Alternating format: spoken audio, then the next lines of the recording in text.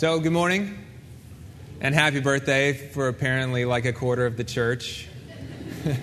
This month is Missions Month, and I promise this is the last time that's a big deal. If you haven't been here for the last 3 weeks, you may not know that international evangelism and discipleship and church planning are written into our DNA as a church. We exist as a church for two reasons.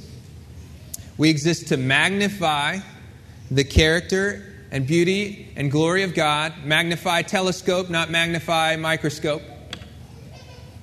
And we exist to shout about the character and the beauty and the glory of God to our neighbors and the nations.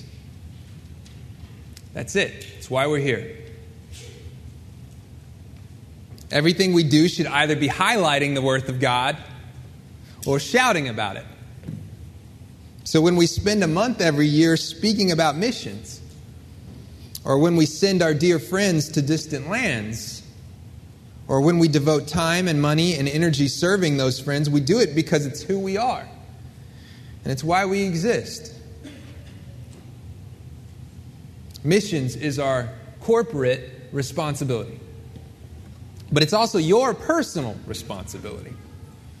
It isn't enough to send missionaries and to serve missionaries and to support missionaries as a church. We've now spent 3 weeks discussing your individual responsibility as an ambassador. Our calling comes with a calling. So here we go, one last time. You were not saved into the family of God merely to patiently await your redemption. You were not a beneficiary of the great trade. You did not wear the righteousness of Christ in order to wait it out until the dawn of the new kingdom. When God rescues sons and daughters, His embrace comes with a commission. You have been commissioned as an ambassador. We, the reconciled, have been given the ministry of reconciliation. You can't have one without the other. We have been given the message of reconciliation, and we have been sent out to broadcast that message to the nations. So if you've been paying attention, and I hope you have, you may have noticed that we've spent an awful lot of time discussing the nations and telling their unfolding story. We've spent a week remembering that the nations rejected their commission as image bearers and were scattered to every corner of the earth. They wanted to be like God without having to be like God. And God, in His mercy, said no. We also spent a week celebrating the Father's good plan to rescue the nations, a plan that culminates in an invitation sent to the poor and to the broken and to the tattered rebel nations. An invitation to join Him at His great kingdom table. We watched as the Father drafted invitations to the crippled and the lame and the marginalized. And as He handed these invitations to His servants to be delivered in armfuls. And last week we watched as those servants began to run to the isolated nations of the earth to hand deliver these invitations. We saw the power of the Spirit at work in the missions movement. And we saw how Paul and Barnabas were sent on a mission to see the gospel broadcast from Jerusalem to Judea to Samaria, all the way to the ends of the earth. That was the beginning of a movement that continues to this day. And that's the story of the nations. So we spent a lot of time talking about the nations, but we haven't spent enough time talking about Jesus. Let me clarify. Jesus has never not been there, right? I mean, Jesus was the hope of the scattered nations, and Jesus was the content of the invitation that was sent. And the invitations were sent because of Jesus' finished work, and Jesus is the sender. And Jesus sent the Spirit to empower the sent. Jesus is all over the story of the nations. His rescue of his people made his commission of his people possible. And he's the one who said go. But while we may have seen aspects of Jesus' rescue mission, we really haven't devoted enough time to connect the work of missions to the work of Christ. And that's what we're going to do this week. See, for Paul, Jesus is everything about missions. He is the reason Paul's gone on mission. And he's the reason, he's the content of his message on mission. And he's the hope that keeps him on mission. Paul is perpetually talking about Jesus. And we're going to take a moment to look at Paul's connection between Jesus, the mission, and the hope of a new kingdom. Okay? That's what we're going to do today. Make that simple connection. And after we read, we're going to try and follow Paul's logic and the work of Jesus. We're going to follow his direction to connect the work of Jesus and the hope of King Jesus to everything that we think about missions. So let's go turn to Romans 15, verse 8. Romans 15, verse 8. I'll read. For I tell you that Christ became a servant to the circumcised to show God's truthfulness, in order to confirm the promises given to the patriarchs, and in order that the Gentiles might glorify God for his mercy. As it is written, therefore I will praise your name among the Gentiles, and sing to your name. And again it is said, rejoice, O Gentiles, with his people. And again, praise the Lord, all you Gentiles, and let all the peoples extol him. And again, Isaiah says, the root of Jesse will come, even he who arises to rule the Gentiles. In him will the Gentiles hope. May the God of hope fill you with all joy and peace in believing, so that by the power of the Holy Spirit you may abound in hope. I myself am satisfied about you, brothers, that you yourselves are full of goodness, filled with all knowledge, and able to instruct one another. But on some points I've written to you, very boldly, by way of reminder, because of the grace given to me by God to be a minister of Christ Jesus to the Gentiles in the priestly service of the gospel of God, so that the offering of the Gentiles might be acceptable, sanctified by the Holy Spirit. In Christ Jesus, then, I have reason to be proud of my work for God.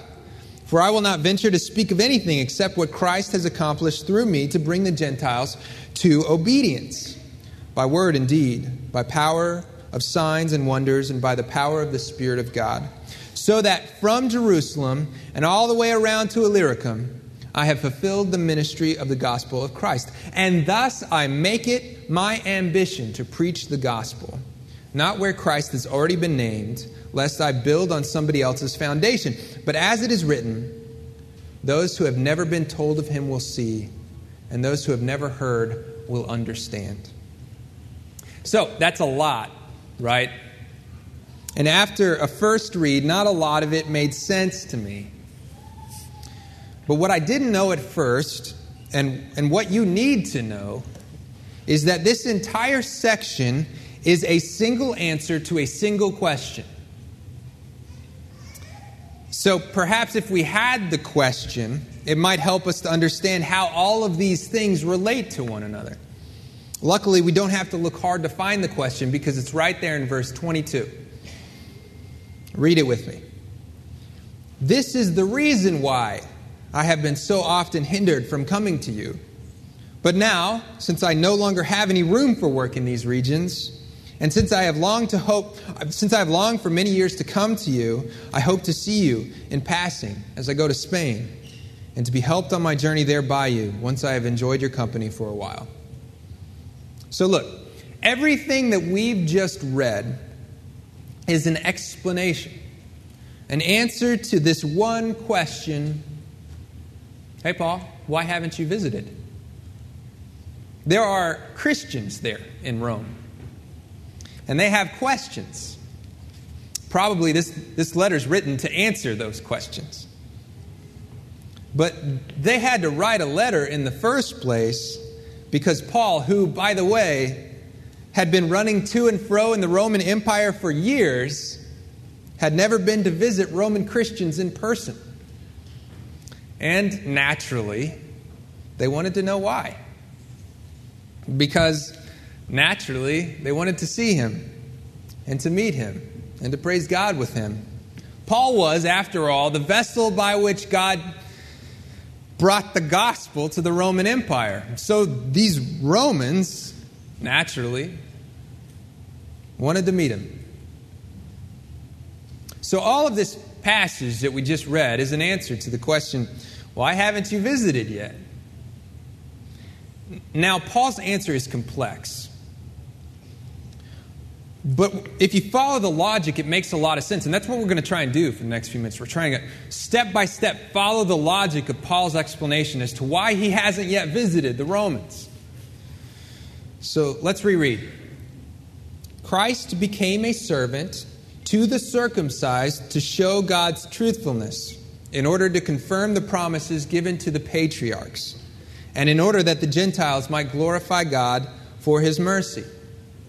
Okay, so let's admit that that's an odd way to begin. And if you ever get a text message from your mom saying, why haven't you visited recently?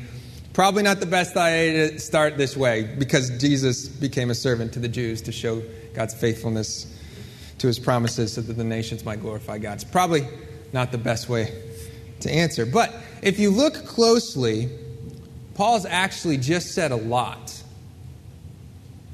So let's carve out the first step in Paul's logic, okay?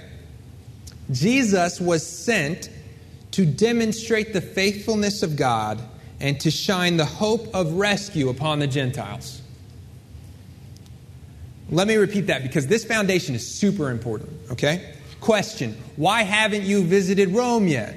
Answer, Jesus was sent to demonstrate the faithfulness of God and to shine the hope of rescue upon the Gentiles. Okay, got it? Let's keep moving, because as we piece this answer together, it's going to start making a lot of sense, okay? As it is written, therefore I will praise you among the Gentiles and sing to your name. And again it is said, rejoice, O Gentiles, with his people. And again, praise the Lord, all you Gentiles, and let all the peoples extol him. And again Isaiah says, the root of Jesse will come, even he who arises to rule the Gentiles. In him will the Gentiles hope.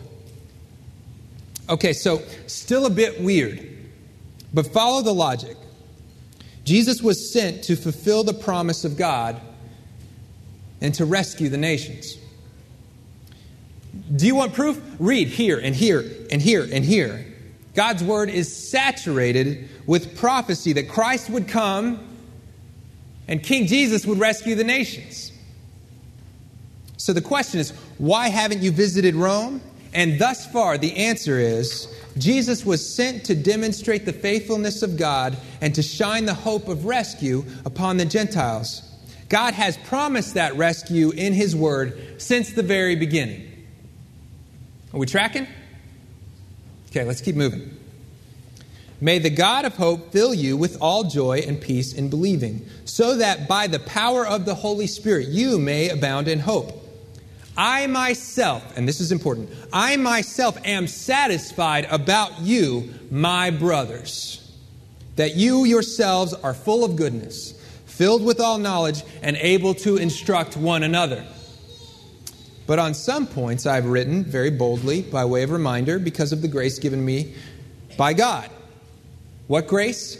To be a minister of Christ Jesus to the Gentiles in the priestly service of the gospel of God, so that the offering of the Gentiles may be acceptable, sanctified by the Holy Spirit. Okay, so his argument just took a turn. But keep following his logic. Paul has just referenced the promise of God to rescue the Gentiles. And then he turns his attention to the Roman Christians and he says to them, you are evidence of that promise. The fact that I'm writing to you as a reminder means that you have already heard and have already set your hope in the work of Christ. God's promise to rescue the Gentiles is unfolding. Jesus came to fulfill the promise of God to rescue the nations, and you are evidence that Jesus has accomplished that work. Your faith is evidence that Jesus' rescue mission. And my mission work is evidence of Jesus' rescue mission. Evidence all over the place that Jesus has faithfully fulfilled the promise of God. Your faith, my mission's work. Okay, so the question was, why haven't you visited Rome? And to this point, his answer is, Jesus was sent to demonstrate the faithfulness of God and to shine the hope of rescue upon the Gentiles. God has promised that rescue in His Word since the very beginning. And you yourselves are evidence that God is keeping that promise. And I myself am called to broadcast that promise. Okay, so I'm sure it seems to this point still a bit fuzzy. But if you keep moving, I promise it's going to come together. In Christ Jesus, then, I have reason to be proud of my work for God. For I will not venture to speak of anything except what Christ has accomplished through me to bring the Gentiles to obedience by word and deed, by the power of signs and wonders, by the power of the Spirit of God, so that from Jerusalem and all the way around to Illyricum, I have fulfilled the ministry of the gospel of Christ. And thus I make it my ambition to preach the gospel. Not where Christ has already been named, lest I build on somebody else's foundation. But as it is written, those who have never been told of Him will see, and those who have never heard will understand. So let's piece it all together. Jesus came to rescue the nations just like God had always promised. And the faith of the Romans is evidence that Jesus' rescue of the nations is happening right now. And Paul's missionary work is evidence that Jesus' rescue mission is happening right now. And as Paul continues to shout the good news about Jesus, people are setting their hope in Jesus. The power of God is working through Paul, and people are trusting in Christ. Jesus' rescue mission happens when people preach the gospel on mission. And so Paul must keep preaching the gospel. There are yet nations that haven't heard about Jesus' rescue, so Paul must keep preaching the gospel. Okay, one last time. Question, why haven't you visited us yet? Answer, Jesus was sent to demonstrate the faithfulness of God and to shine the hope of rescue upon the Gentiles. God promised that rescue in His Word since the very beginning. You're evidence that God is keeping that promise, and I'm called to broadcast that promise. And I have labored day after day after day to broadcast the good news of Jesus to the nations, because that's my mission. To broadcast the promise of God by preaching the gospel to nations who haven't yet heard. So why hasn't Paul visited Roman Christians? Because Roman Christians already know about Jesus. The light of dawn had shone in Rome. But there was still darkness on the horizon, and Paul had been tasked with shining light into the darkness. Why haven't you visited? Because I've been asked to broadcast the promises of God. I've been handed invitations. They need to be delivered. You've already received the invitations. There are many who have not. That's my job, and I've got to be obedient. Paul wanted to visit Rome. He really did. He longed for it. But he couldn't. Because he'd been given a mission. Paul was on mission to demonstrate the faithfulness of God in the work of Jesus. Paul was on mission to broadcast the work of Jesus to nations who hadn't yet heard. That's why Paul couldn't come to Rome. He couldn't come because there was still work to do. And if you think I'm crazy, read the next few verses. This is the reason why I've been so often hindered from coming to you. But now, since I no longer have any room for work in these regions, and since I have longed for many years to come to you, I hope to see you in passing as I go to Spain, and to be helped on my journey there by you, once I have enjoyed your company for a while. I haven't visited because there was still room for work here. Not all the invitations had been delivered here. That's why I can't come there, because the work's not finished here. Paul has been asked to deliver invitations to the poor and the crippled and the broken, and he hadn't finished yet, so he kept going. And look at this. He doesn't say, I'm done now in this region, so I'm going to come hang out with you guys. Nope. There's still boatloads of invitations to be delivered. He may drop by, but he's only going to do so on his way to Spain, where nobody knows about Jesus. Dwell, just for a moment, dwell on the single-minded obsession of Paul the missionary. Where does devotion like that come from? He's got work to do. Yes, he'd love to visit, but he can't, because every tribe and tongue and nation hadn't yet heard about Jesus. He cannot stop now. There are invitations yet to be delivered. That's the mission. And he's given himself to the mission. And just like Jesus was a demonstration of the faithfulness of God to rescue his people, Paul's obedience was a demonstration of the faithfulness of God to rescue his people. Paul is actually walking in the footsteps of Jesus by shouting about Jesus. And I want you to pay particular attention to the heart of his argument, because that's the heart of Paul the missionary. Paul keeps driving. He keeps pushing. He keeps shouting the worth of God to the nations because he sees that Jesus is the only hope of the nations. Read with me one more time, verse 12. Right there in the heart of his answer, the root of Jesse will come. Even he who arises to rule the Gentiles. In him will the Gentiles hope. Jesus is the hope of the nations, and Paul is the ambassador to the nations. The nations will never know hope until they know Jesus. Paul knew that the root of Jesse was the hope of the nations, and Paul knew that the root of Jesse would reign after the nations heard. So Paul will not rest until everyone has heard about Jesus. So we're here today to do two things. We're going to attempt to follow Paul's logic, and then we're going to attempt to follow his direction. We need to see what Paul saw so that we can make the connections that Paul makes. So I want to follow Paul to the root of Jesse. I want to see what he's seeing, and I want that vision of the root of Jesse to change the way you think about missions. Because if we see what Paul is seeing, we'll shout the gospel with as much faithfulness, and we'll be obedient with as much tenacity. So, I want everybody to turn to Isaiah 11. Isaiah 11.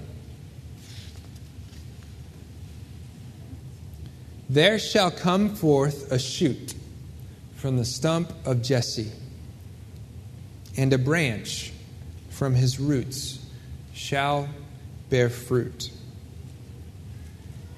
The Son of David is coming. He's going to be a great king. And a great king will come, and he will reign. And the Spirit of the Lord shall rest upon him, the Spirit of wisdom and understanding, the Spirit of counsel and might, the Spirit of knowledge and the fear of the Lord. You see, King Jesus, the Spirit of God is going to rest upon him.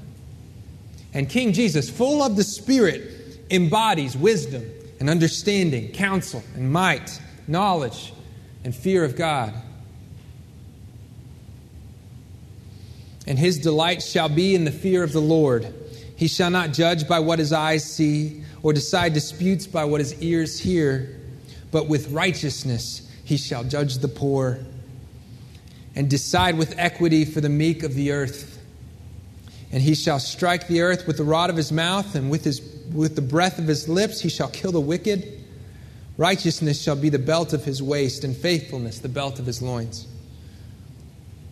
You see, when King Jesus comes, he will fear and delight in God. And he will not judge men based upon appearances, and he will not be deceived by manipulative men. King Jesus will judge the poor and the meek with equity. When King Jesus reigns, the broken will be restored. King Jesus will rid the world of wickedness with a breath, because King Jesus is righteous and King Jesus is faithful. The wolf shall dwell with the lamb, and the leopard shall lie down with the young goat, and the calf and the lion and the fattened calf together, and a little child shall lead them. The cow and the bear shall graze, their young shall lie down together, and the lion shall eat straw like the ox. You see, when King Jesus reigns, there will be peace. King Jesus will defeat death, so that predator and prey will unite in harmony under his reign. Little children will dwell peacefully with the lion and the leopard and the wolf. Behold, King Jesus makes all things new. The nursing child shall play over the hole of a cobra, and the weaned child shall put his hand on the adder's den. They shall not hurt or destroy in all my holy mountain, for the earth shall be full of the knowledge of the Lord as the waters cover the sea. There is no pain or suffering under the reign of King Jesus, because the earth will be full of the knowledge of God as the waters cover the sea. All will be renewed in the reign of King Jesus. In that day, the root of Jesse, who stands as a signal for the peoples, of him shall the nations inquire, and his resting place shall be glorious. King Jesus stands as a signal to the scattered peoples. The nations shall seek him and shall find rest in his resting place. In that day, the Lord will extend his hand yet a second time to recover the remnant that remains of his people from Assyria, from Egypt, from Pathros, from Cush, from Elam, from Shinar, from Hamath, and from the coastlands of the sea. King Jesus will send emissaries to find his people, and they will be rescued from every corner of the earth. He will raise a signal for the nations, and will assemble the banished of Israel, and gather the dispersed of Judah from the four corners of the earth. The ambassadors of King Jesus will raise a signal and will shout of his rescue to redeem the banished of Israel and all the dispersed Judeans. King Jesus will find his people scattered among every tribe and tongue and nation. This passage is a prophecy of the coming kingdom of Jesus, where peoples from every tribe and tongue and nation will enjoy the reign of King Jesus forever and ever. No more pain, no more suffering, no more isolation. King Jesus is the hope of the nations. Now, if we circle back around, you'll see that Paul throws out this passage on purpose. He's answering the question, why won't you visit? Paul is pushing further and further. He's exhausting himself by engaging people group after people group. He is beaten, he is stoned, he is threatened, and yet he pushes on. Why? Why does Paul keep shouting about King Jesus? I think Paul keeps shouting about King Jesus because he knows two things. First, he knows that King Jesus is the only hope of the poor and the broken and the crippled and the lame. Paul knows that King Jesus will usher in justice for the marginalized, and he knows that suffering will cease in the kingdom of King Jesus. That's the first reason. Because King Jesus is the root of Jesse, and because King Jesus is the hope of the nations. But that's not the only reason. Paul keeps shouting about Jesus because Paul knows that his shouting is actively fulfilling prophecy. Think about Paul reading the text of Isaiah. He sees these words clear as day. In that day, the Lord will extend his hand yet a second time to recover the remnant that remains of his people from Assyria, from Egypt, from Pathros, from Cush, from Elam, from Shinar, from Hamath, and from the coastlands of the sea. He will raise a signal for the nations, and he will assemble the banished of Israel, and he will gather dispersed of Judah from the four corners of the earth. Can you see it? Can you see Paul reading these words?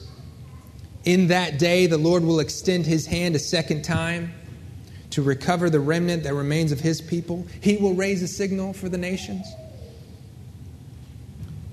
Paul reads these words, and he knows that's him. That's the mission. That's the missionary. Paul sees the extended hand, and he sees the raised signal, and he knows that the missions movement is the dawn of the new kingdom. He sees that the extended hand and the raised signal, and he makes a connection. The kingdom is coming. The kingdom is coming, and that's the only thing that remains for God to rescue his people through the gospel. So every step that Paul takes is a fulfillment of prophecy, and every step Paul takes is one step closer to the kingdom of God. Every step Paul takes is a step closer to the reign of King Jesus. And that's why Paul kept going. That's why Paul got up over and over again. After being stoned, after being beaten, he got up and he washed the dried blood off his face, and he kept shouting because he knew that King Jesus was coming, and he knew that the signal must be raised. Paul's hope was the same hope as the apostles. When every nation has heard about Jesus, then the end will come. And that's the hope of Paul.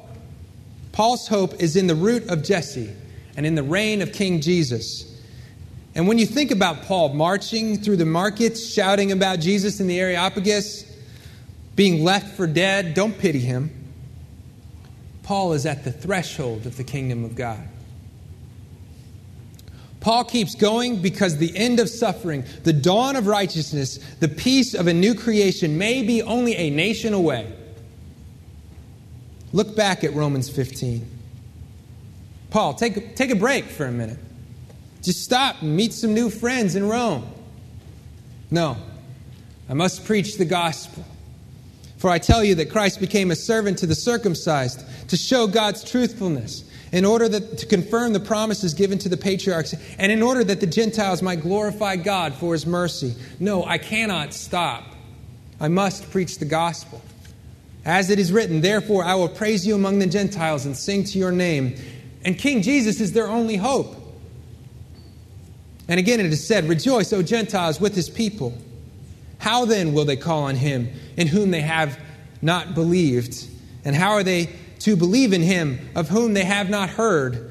And how are they to hear without someone preaching? I must preach the gospel. Again, praise the Lord, all you Gentiles, and let all the peoples extol him. No, I cannot rest. I must preach the gospel.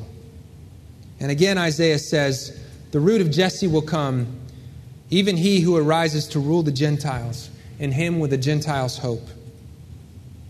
No, I can't take a vacation. I must keep shouting the name of Jesus because King Jesus is the only hope of the nations. That's why Paul kept going, and that's why we should keep going. We have a friend, Tara and I have a friend from Midland, Texas. His name is Ishmael. And Ishmael, he was actually a janitor, and he spent his weekends driving his car from Midland to El Paso. And he'd cross over the border and he'd go to Juarez. And he'd preach in churches. Okay, so this was back when Juarez was in the news every day, right? When 15, 20 people were murdered in the streets every day. And our pastor asked Ishmael, "Are you ever scared? Are you ever terrified? You see the news and you're there every week." Ishmael said, "Not many weeks ago, I was preaching the gospel. And I walked out of a building and I turned to my left and there were dead bodies in the street." He said, "Yes, I'm terrified. But I must preach the gospel." That's the heart of Paul. That's why he keeps going. And that's why we should keep going.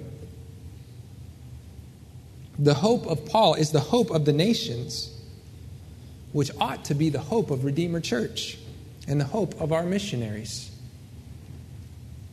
The hope of Paul is King Jesus. And the reign of King Jesus should keep us sending and supporting.